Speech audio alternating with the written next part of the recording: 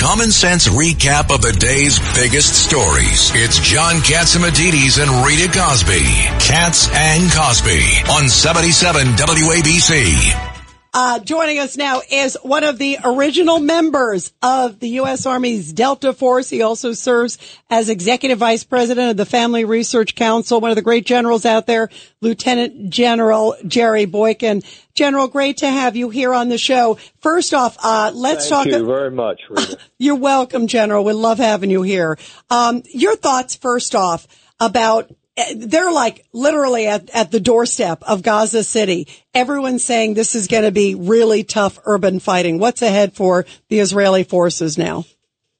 Well, it's just that. There's going to be a lot of very difficult fighting.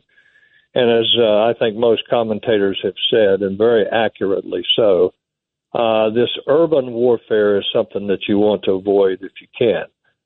In this case, there is no way to avoid this, and I think what you're going to see, the Israelis have already lost like 17, 18 people, and I think you're going to see more just simply because of the nature of the fight. And but I will say this, I am really disappointed that our president is leaning on the Israelis to take a pause or, God forbid, a ceasefire, because that's the worst thing they can do right now. They've got the momentum, the wind's in their sails, and I think that we have to give them what they need, and at the same time stay out of their business, let them run their own war.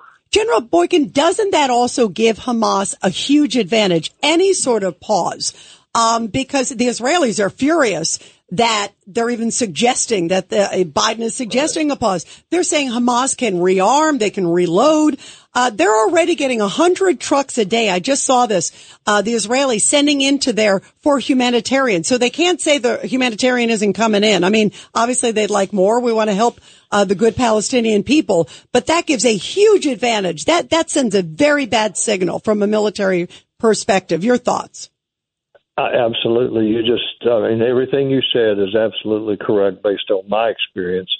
You give them anything that give them a slight advantage, and they will use it, and they will take advantage of it. And what we're seeing right now, I think, is a president that's getting cold feet, a president that's letting politics come into the decisions that are being made right now.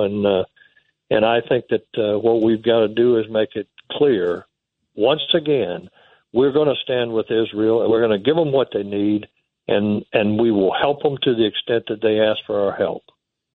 When you need mealtime inspiration, it's worth shopping Kroger, where you'll find over 30,000 mouth-watering choices that excite your inner foodie. And no matter what tasty choice you make, you'll enjoy our everyday low prices, plus extra ways to save, like digital coupons worth over $600 each week. You can also save up to $1 off per gallon at the pump with fuel points. More savings and more inspiring flavors make shopping Kroger worth it every time. Kroger, fresh for everyone. Fuel restrictions apply. Yeah, absolutely. Everybody, we're talking to one of the great legendary generals out there, General Jerry Boykin, one of the original members of Delta Force. Judge Weinberg? General, welcome to the show. Good to talk to you, sir.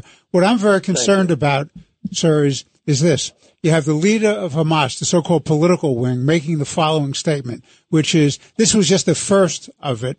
We're going to do it again and again and again until Israel is wiped off the map and the Jewish people are driven out of Israel. So how do you, in good conscience, ask them for a ceasefire when you know that it's going to happen again and again and again? And now there's talk about the Wagner Group aiding Hezbollah.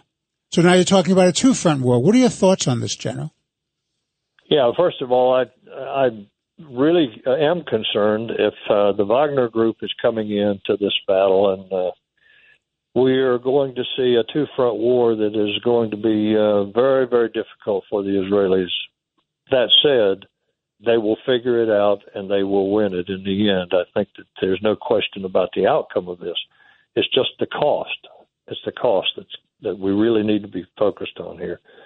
And look, I am really disappointed that the president is is talking to them about a ceasefire or a pause, as he calls it, because you're absolutely right. They will take advantage of it, that being Hamas. They will take advantage of it. They will rearm, resupply, refurbish. They will do everything that we would not want them to do.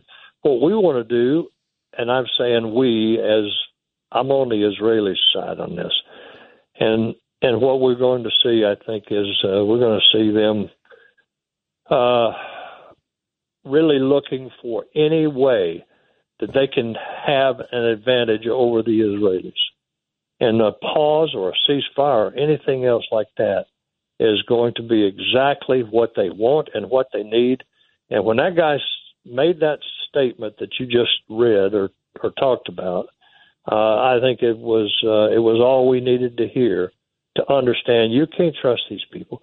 They are not going to capitulate. They are going to die. They don't care about their own people, let alone the people that they have taken captive. And we do, and the Israelis do. So that puts us at a minor disadvantage to start with. Absolutely. But now you stop the fighting and let them refurbish. It's the worst thing we could do right now. Well, General Jerry Boykin, thank you so much for your great service. We love having you here on the show. Thank you. Thank you, General. Thank you very much.